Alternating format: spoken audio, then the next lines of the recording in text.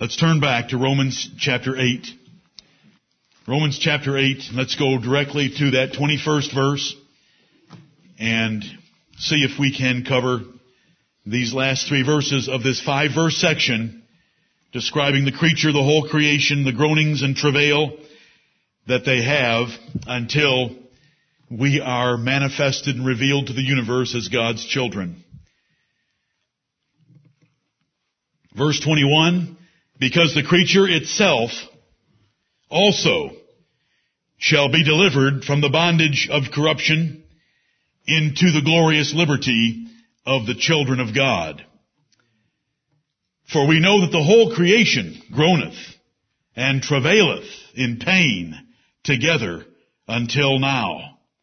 Not only they, but ourselves also, which have the first fruits of the Spirit, even we ourselves groan within ourselves, waiting for the adoption, to wit, the redemption of our body. Father in heaven, we thank Thee for these words of Holy Scripture. We thank Thee for this inspired revelation of truth from heaven. We thank Thee for the hidden wisdom of these words and the secrets and the covenant that You have shown us. We are blessed abundantly. We thank Thee for it. Give us understanding of it, and may it change our lives that we would live more fully, more passionately for Thee. It's in Jesus' name, by whom this deliverance was purchased, in whose name we pray. Amen. Romans chapter 8. The 20th verse ended with the word hope. Because we read in that 20th verse that the creature, the whole creation, inanimate matter, irrational creatures, which means animals, that they were made subject to vanity, a troubled, dysfunctional, difficult, destructive, frustrating,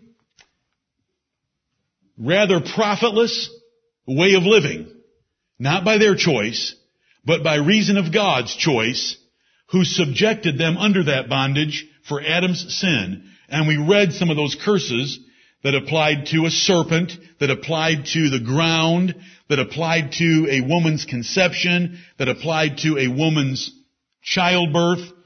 We read those things in Genesis chapter 3. And so we saw it there, that it was subjected to those things by God, but He has not left it hopeless, because there'll be a deliverance for the natural creation at the time that we are revealed to the universe. Now, when the 20th verse ended with the word hope, the apostle explains the hope in verse 21, and as to why the creature was earnestly expecting some change in this personification of the natural creation. So we start to verse 21 with the word because. There's hope in verse 20, and there's an earnest expectation in verse 19 because of this fact that Paul is going to state now, the creature itself also shall be delivered from the bondage of corruption into the glorious liberty of the children of God. The word because tells us why there's hope. Because there's going to be a deliverance for the natural creation. This is a personification. So we want to remember that. When we read the words earnest expectation, when we read the words hope, when we read the words not willingly, when we read the words groaning and travailing, as we will in the next verse, we want to remember that it's a personification. I want you to notice, though, very quickly, because the creature, which we've already defined as the animal world and the world of matter in the universe, whether it's terrestrial or celestial matter, it's under the bondage of sin. Because the creature itself here is a reflexive pronoun drawing attention and emphasis to the unique identity of the creature in distinction from the sons of God and the children of God later in the verse. This is so important to me that we prove conclusively, and the Lord took pains in this passage, that we would not think that the creature is the new creature. that the creature is the children of God. So there are pains taken to save us from such confusion and double talk. Because the creature itself, that is, you don't need that word. Because the creature shall be delivered. Doesn't that just make as good a sense to you? There's two words of emphasis there to tell you that the creature is distinct and separate from the children of God in the latter part of the verse. Because the creature itself, a reflexive pronoun following immediately upon the noun itself, also is an adverb, meaning there's going to be two things delivered from the bondage of corruption. Now I just get amused at the Word of God because the Holy Spirit could just as easily have written, because the creature shall be delivered. But He didn't. He put a reflexive pronoun in there, and He put an adverb in there to make sure that you understood that the creature is being specifically identified and emphasized as different from the children of God, and that there are two bodies, two objects in mind for future deliverance. The creature and the children of God, because that's what the Word also requires. Remember, we love 1 Peter 3 and verse 21, the like figure whereunto even baptism doth also now save us. So we know there are two figures and two salvations in verses 20 and 21 of 1 Peter 3. There's Noah and his ark, and there's baptism. And we have it here. There's two objects that are going to be delivered.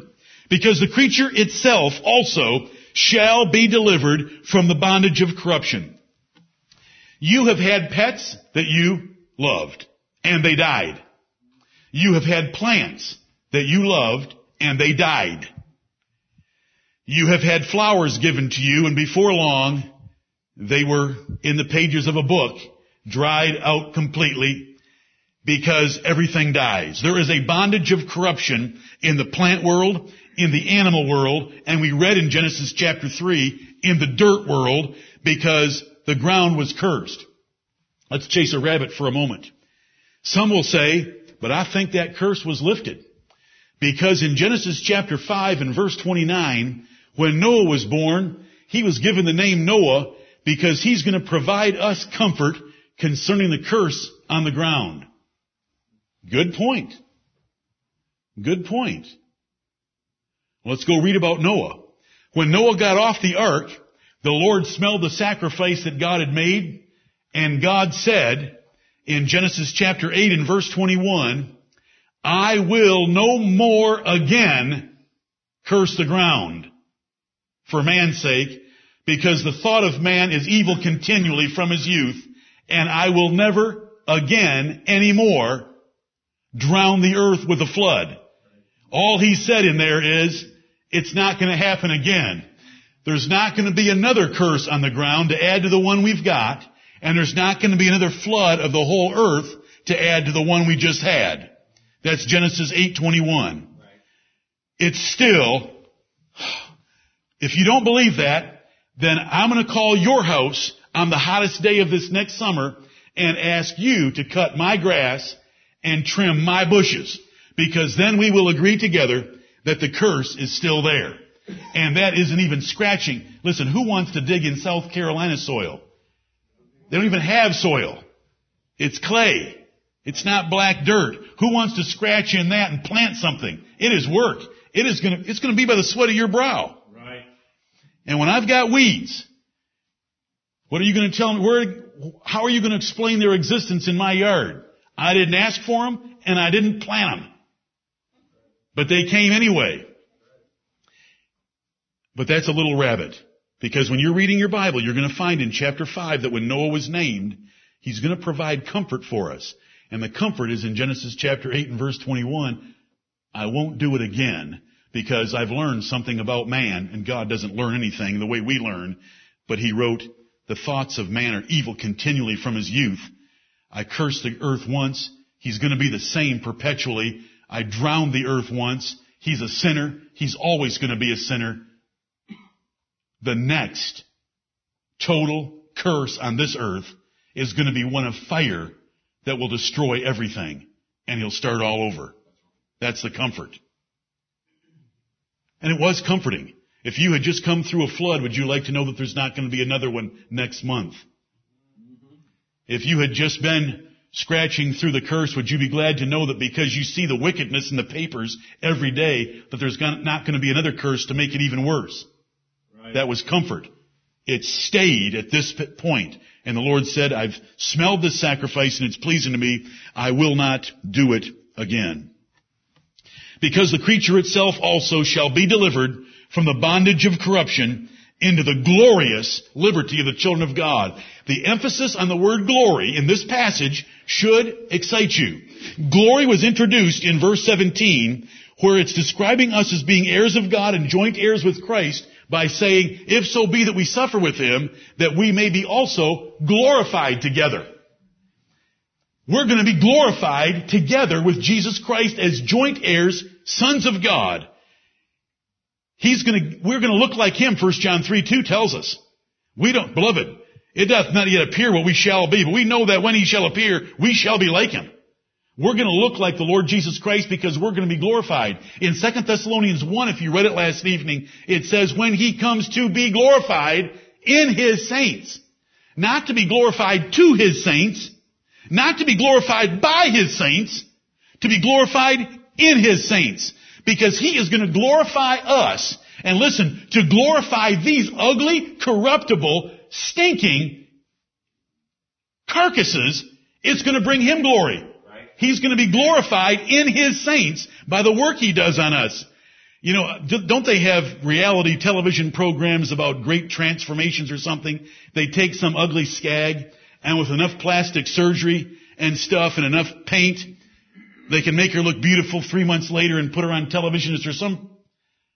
Never mind. I'm glad. You're all looking at me with blank stares. You don't even know that there's programs out there like that. But there's going to be a transformation taking place when the Lord takes us ugly skags, and turns us into beautiful, fully clothed in his righteousness, perfect and glorified spiritual bodies that 1 Corinthians 15 describes. That's the glorious liberty of the children of God. It is going to include everything else that was cursed because of sin. Because sin, as far as we and the world that we are going to live in, will be lifted by the sacrifice of Jesus Christ for us.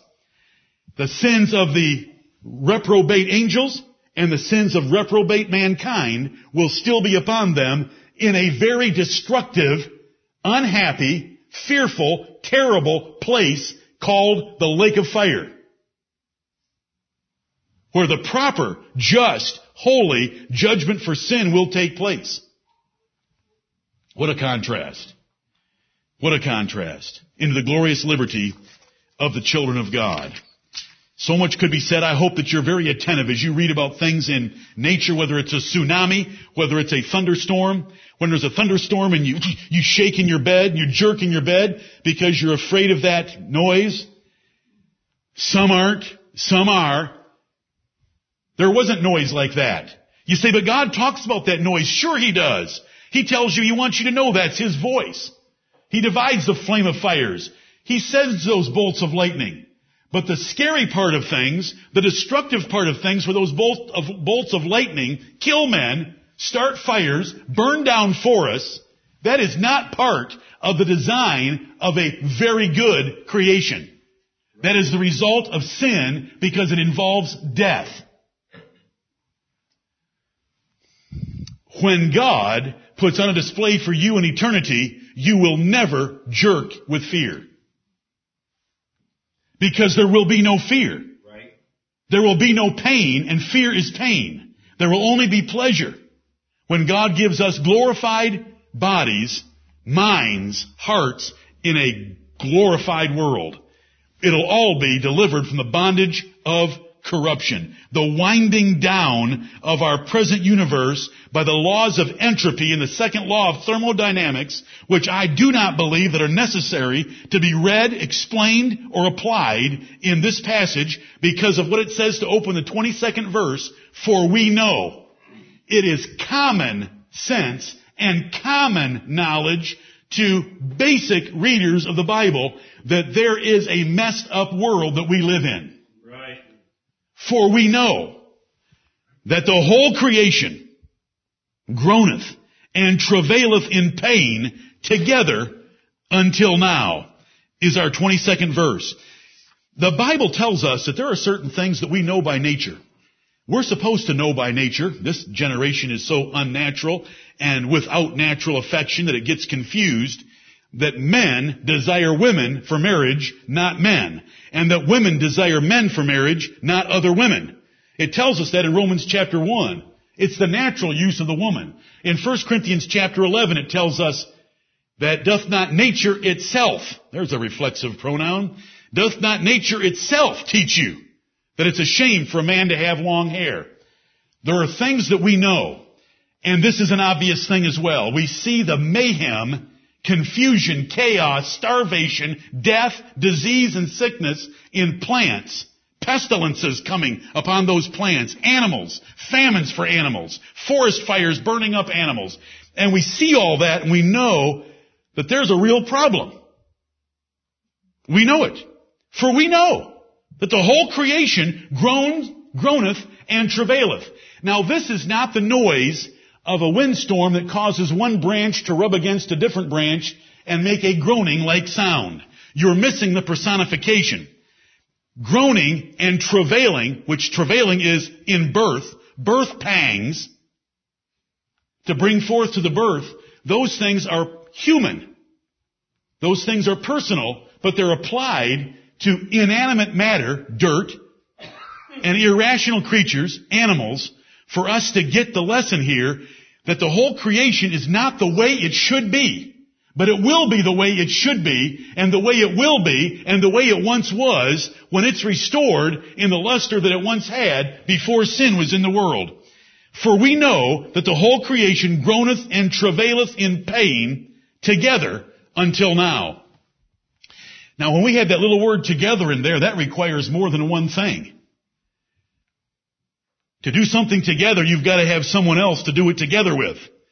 And so together is taking that singular collective noun, the creature, which has just been described as the whole creation, and is adding to that the word together, that every part of it, every animal, every bird, every fish, every tree, every plant, every part of the earth. Do you know how much of this earth is just wasted? It's just desert. Have you ever taken a good Google Earth look at the desert? Why? What's a desert for? It doesn't produce anything. It's ugly. It's hot. You say, well, there's some deserts that are beautiful. Then move there. Why are there those things? They're going to be lifted. There'll be no more sea.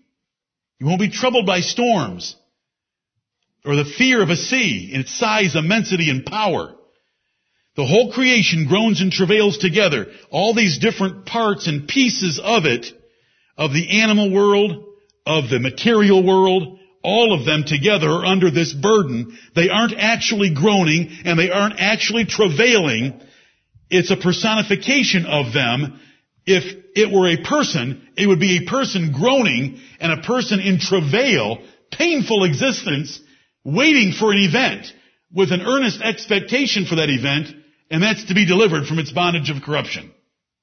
And so, Romans 8:19 through 22. But together has introduced a plurality of things. Because you're going to need that as we go into verse 23. Let me take you on a Bible lesson of collective nouns. Go to 1 Timothy chapter 2. This is a rabbit trail. But I want you to understand your Bible so that when you read, singulars and plurals are not always important. Sometimes they're important. Now they're important in Galatians 3:16, and do you know how we know they're important in Galatians 3:16? Because God told us they were important. Right.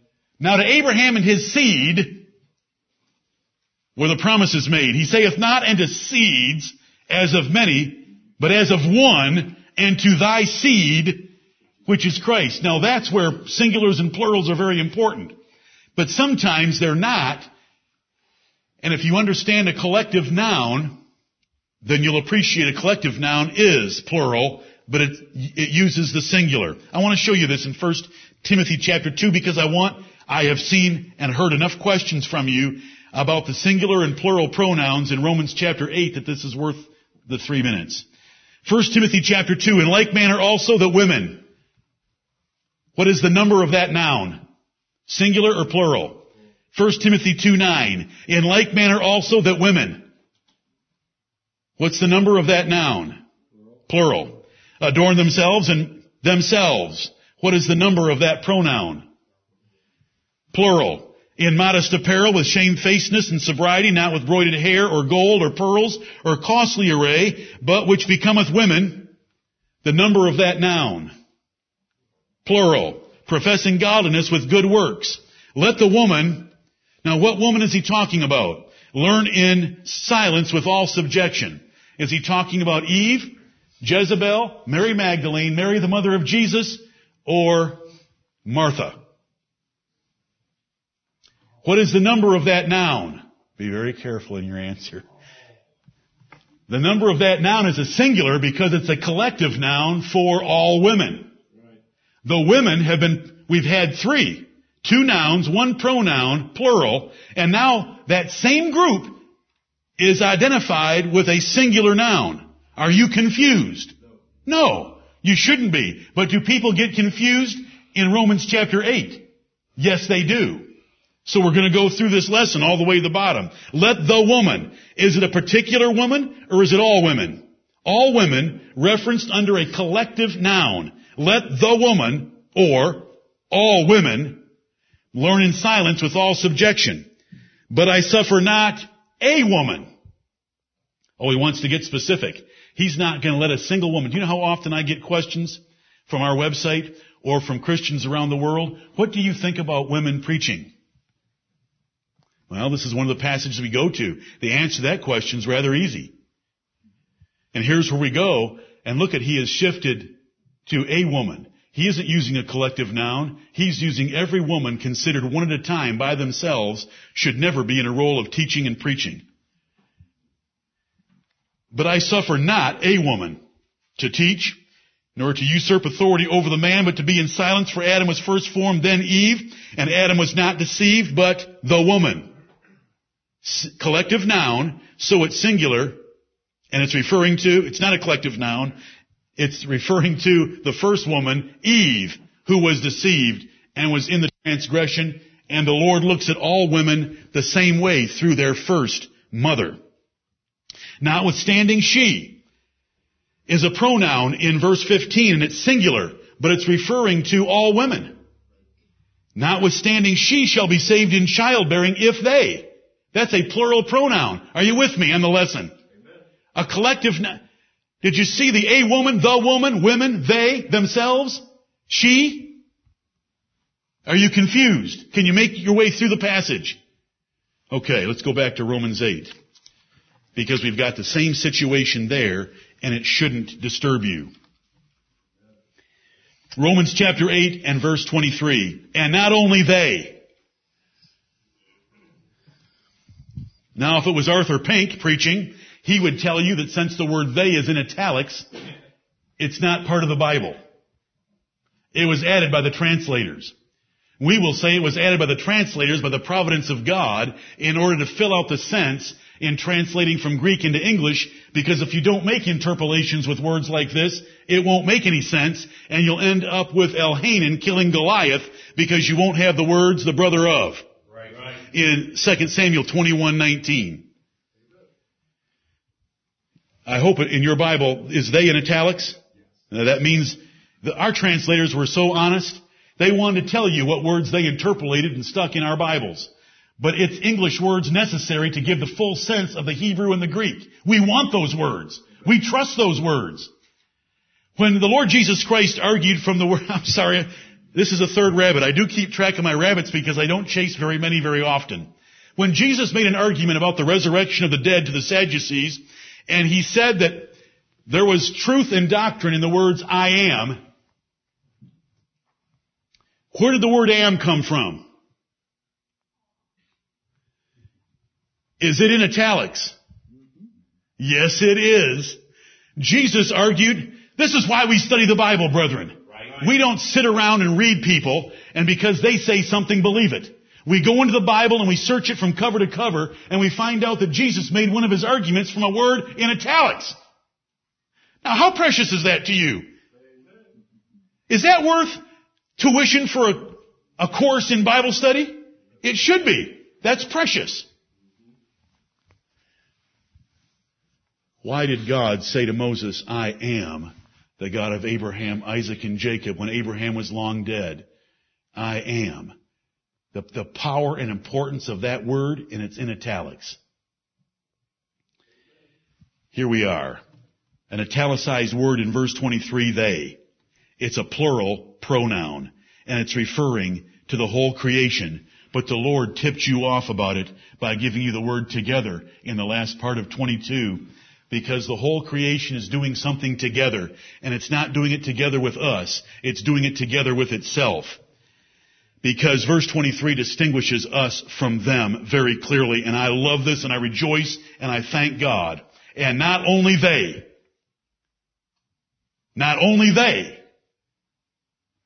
that is the third person, but ourselves, that is the first person.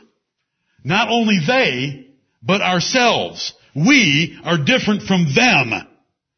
Ourselves are different from they. There's two things under consideration here. And I know I'm beating a dead horse, but I want to keep the horse dead. And that is that it doesn't ever rear its ugly head, that the creature is the children of God. Do you see what the Holy Spirit's doing with our language? It's wonderful. I love every word. I love every syllable of what we have right here. There's two different things. The creature is not the new creature. The creature is not believers. The creature is not God's elect. The creature is the natural whole creation, and we are distinct from it. And we proved that last Sunday in the 19th verse, but as we proceed forward, we find the Holy Spirit choosing terminology that just proves it over and over again. And there's no too much proving for me if the Holy Spirit chooses it. If the Holy Spirit chooses 5 times to show me in the terminology that there are distinctions between the two categories, I rejoice in every one of them. Every word of God is pure, my brethren, and you shall not live by bread alone, but by every word of God. Right. And when I see they and ourselves, and they is in italics and ourselves is not, I get excited. And when I see the adverb also, meaning that there's two categories, one's groaning and another one's groaning. Also, I see another proof that our position is right on this passage. Do you understand where my vehemence and my repetition? Don't be confused about this passage. Right. I was taught an error on this passage, as you might have suspected by now. I love this passage. I love the whole of Romans 8. Amen. And these 5 verses in the middle of it are precious. And not only they, referring to the whole creation from verse 22, but ourselves also, which have the first fruits of the Spirit.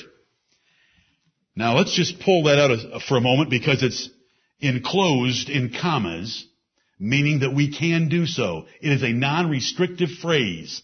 So for the moment, let's just push it aside, and let's read the verse again. And not only they, but ourselves also, even we ourselves groan within ourselves. See, the whole creation is groaning in verse 22, and even we ourselves, even an adverb drawing emphatic emphasis on a new object of a general proposition made earlier. Even we ourselves. Another reflexive pronoun focusing on we. It's not necessary.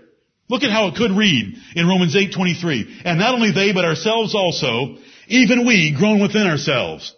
Why didn't the Holy Spirit just write, even we groan within ourselves? Why these extra words? Why is ourselves jammed into the second half of the verse when it's already in the first half of the verse? Because it's a reflexive pronoun drawing emphasis to the fact that we are different from they.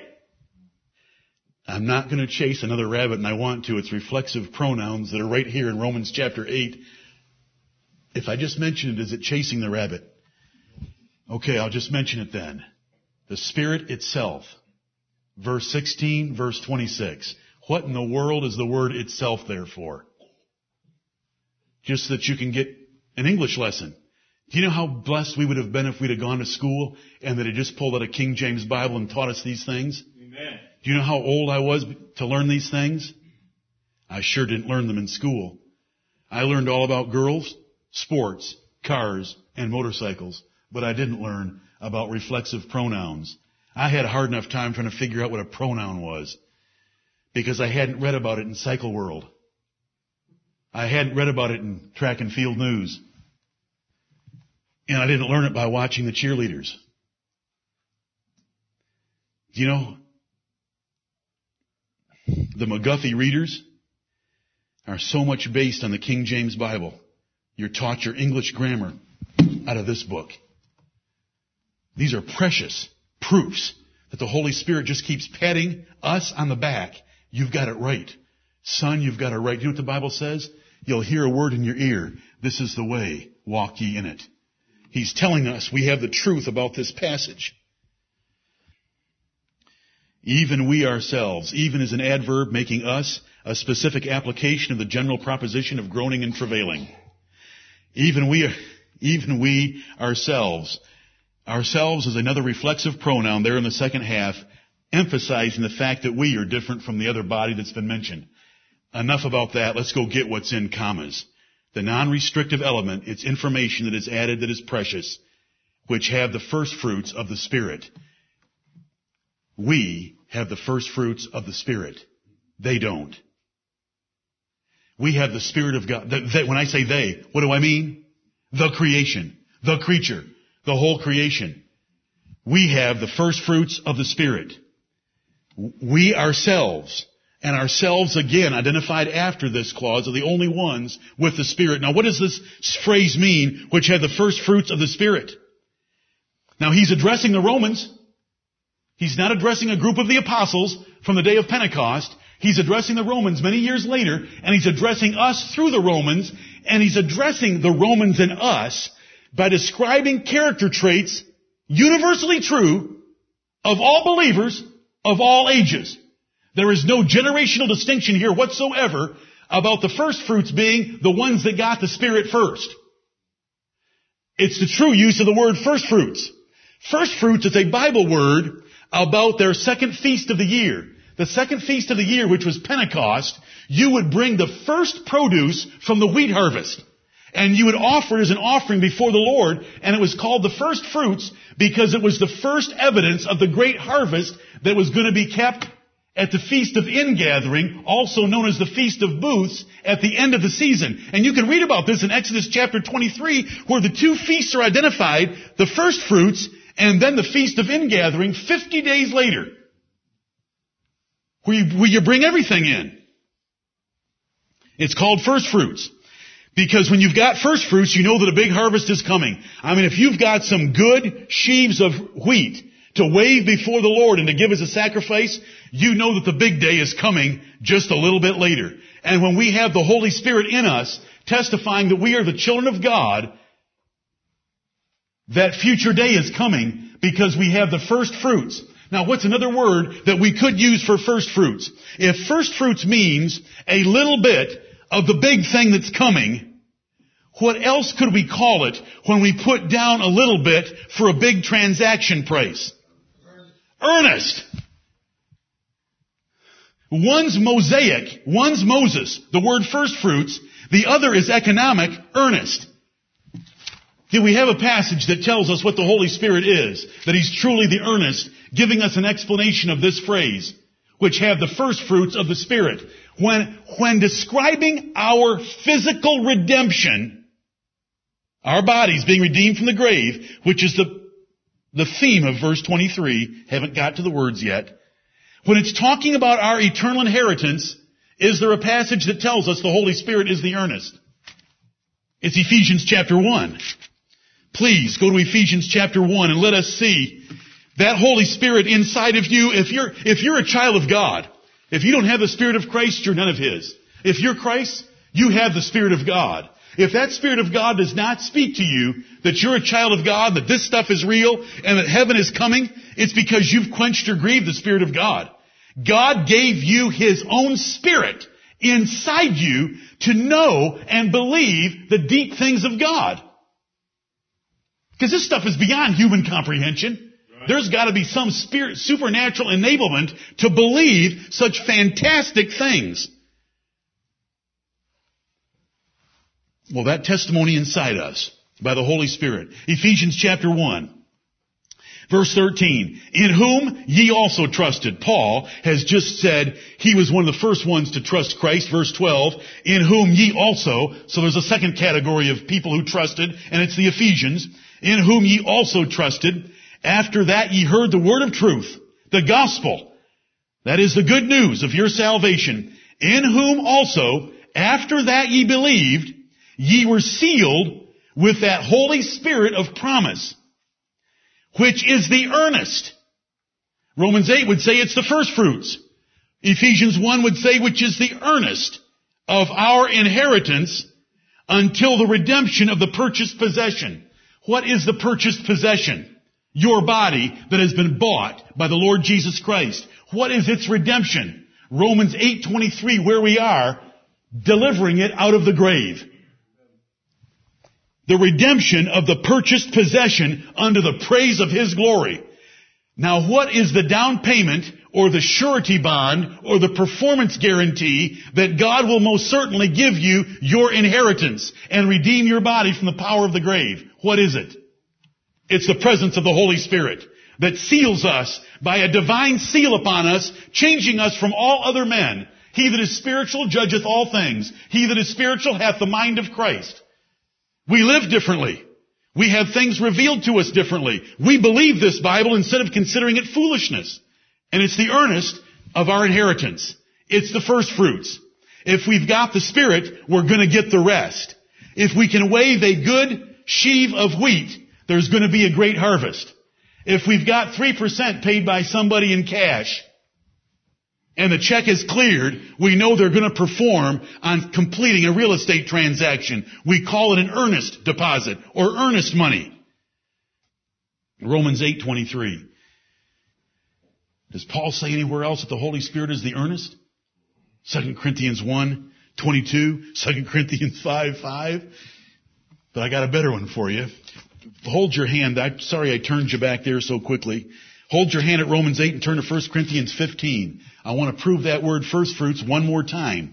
Now, did you see the similarity between Romans 8:23 and Ephesians 1:14? Were they describing the very same thing? Inheritance and the redemption of our bodies? Were they describing the same thing? Paul in one place uses first fruits of the Spirit, meaning it's the first evidence that we have of all that's coming later.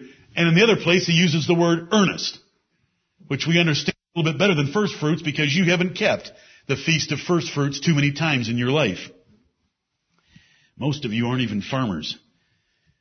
Do we have a farmer? 1 Corinthians 15. Just trying to figure out where I want to start and not read the whole chapter to you. Verse 19. If in this life only we have hope in Christ, we are of all men most miserable. Then is he talking about the next life? Since he says that? Are we talking about the resurrection of the dead and the hope of the next life? Because if we don't have that, then we are of all men most miserable as Christians. But now is Christ risen from the dead and become the first fruits of them that slept. He's been raised from the dead, and he is our brother. We are his brothers by the predestinating grace of God. If he's been raised from the dead, then we're going to be raised from the dead, as much as the first sheaf of wheat offered on the day of Pentecost was waved before the Lord, was the evidence that there was going to be a great ingathering for the Feast of Ingathering later in the year. Let's keep reading. That's it. Thank you, Lord, for comparing Scripture with Scripture and spiritual things with spiritual things. Verse 21, for since by man came death, Adam, by man came also the resurrection of the dead, Jesus. For as in Adam all die, even so in Christ shall all that are in Christ be made alive. But every man in his own order. Christ, the first fruits. Afterward, they that are Christ's, at His coming. Then cometh the end, and we could keep right on reading because it's all wonderful words about the very same event as Romans 8:23, which have the first fruits of the Spirit. Jesus is the first fruits from the grave because He's the first one to rise from the dead.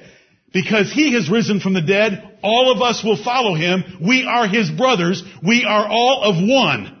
We cannot be left behind. He's the first fruits of the great ingathering harvest of all the elect of God. The Holy Spirit is in us as an evidence of all that's coming. He is the earnest of our inheritance. And so Paul uses the word first fruits in Romans 8:23. And not only they, referring to the constituent parts of the whole creation, but ourselves also, which have the first fruits of the Spirit. We have the evidence that this eternal inheritance is ours.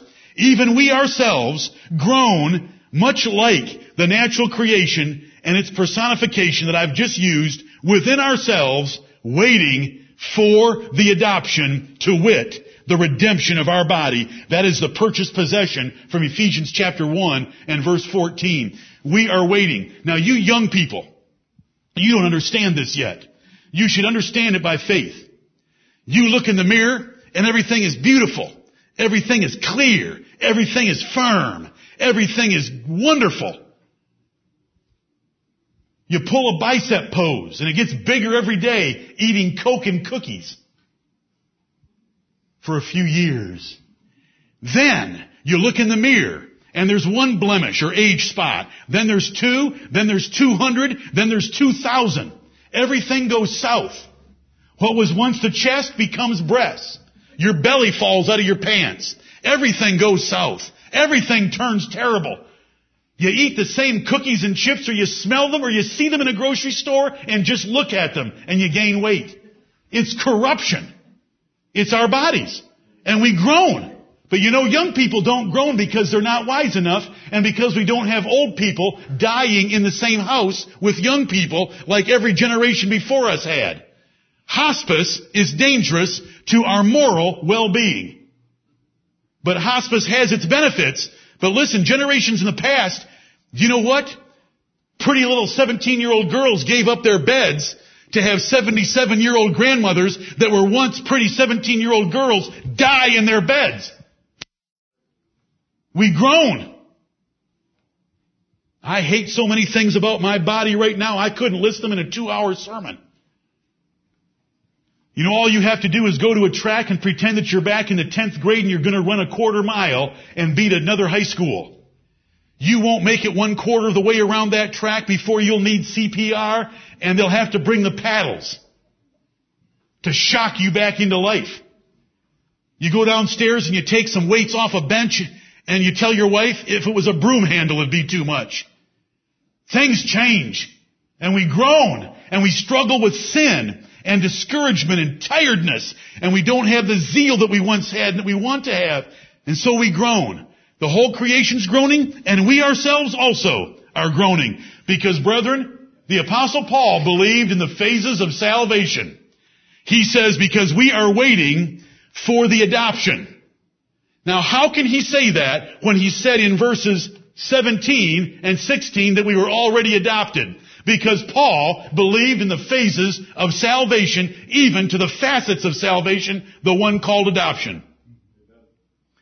To wit, and he tells me what he means, the redemption of my body. It's the last part of adoption. I'm going to have a perfect glorified body to live in that perfect mansion with my Father forever who adopted me out of the orphanage of this sinful world. And that's what we're waiting for. And so the apostle has taken a 5-verse explanation using a personification to explain what he meant in verse 18 when he said, for I reckon that the sufferings of this present time, whatever they might be, are not worthy to be compared to the glory which shall be revealed in us. We have a day coming of perfect bodies, perfect minds, perfect souls, in a perfect world, in perfect fellowship with a perfect heavenly Father and a perfect older brother named Jesus Christ forever and ever. And this eternal weight of glory should always be before our eyes so that our light affliction for a moment doesn't discourage us or defeat us.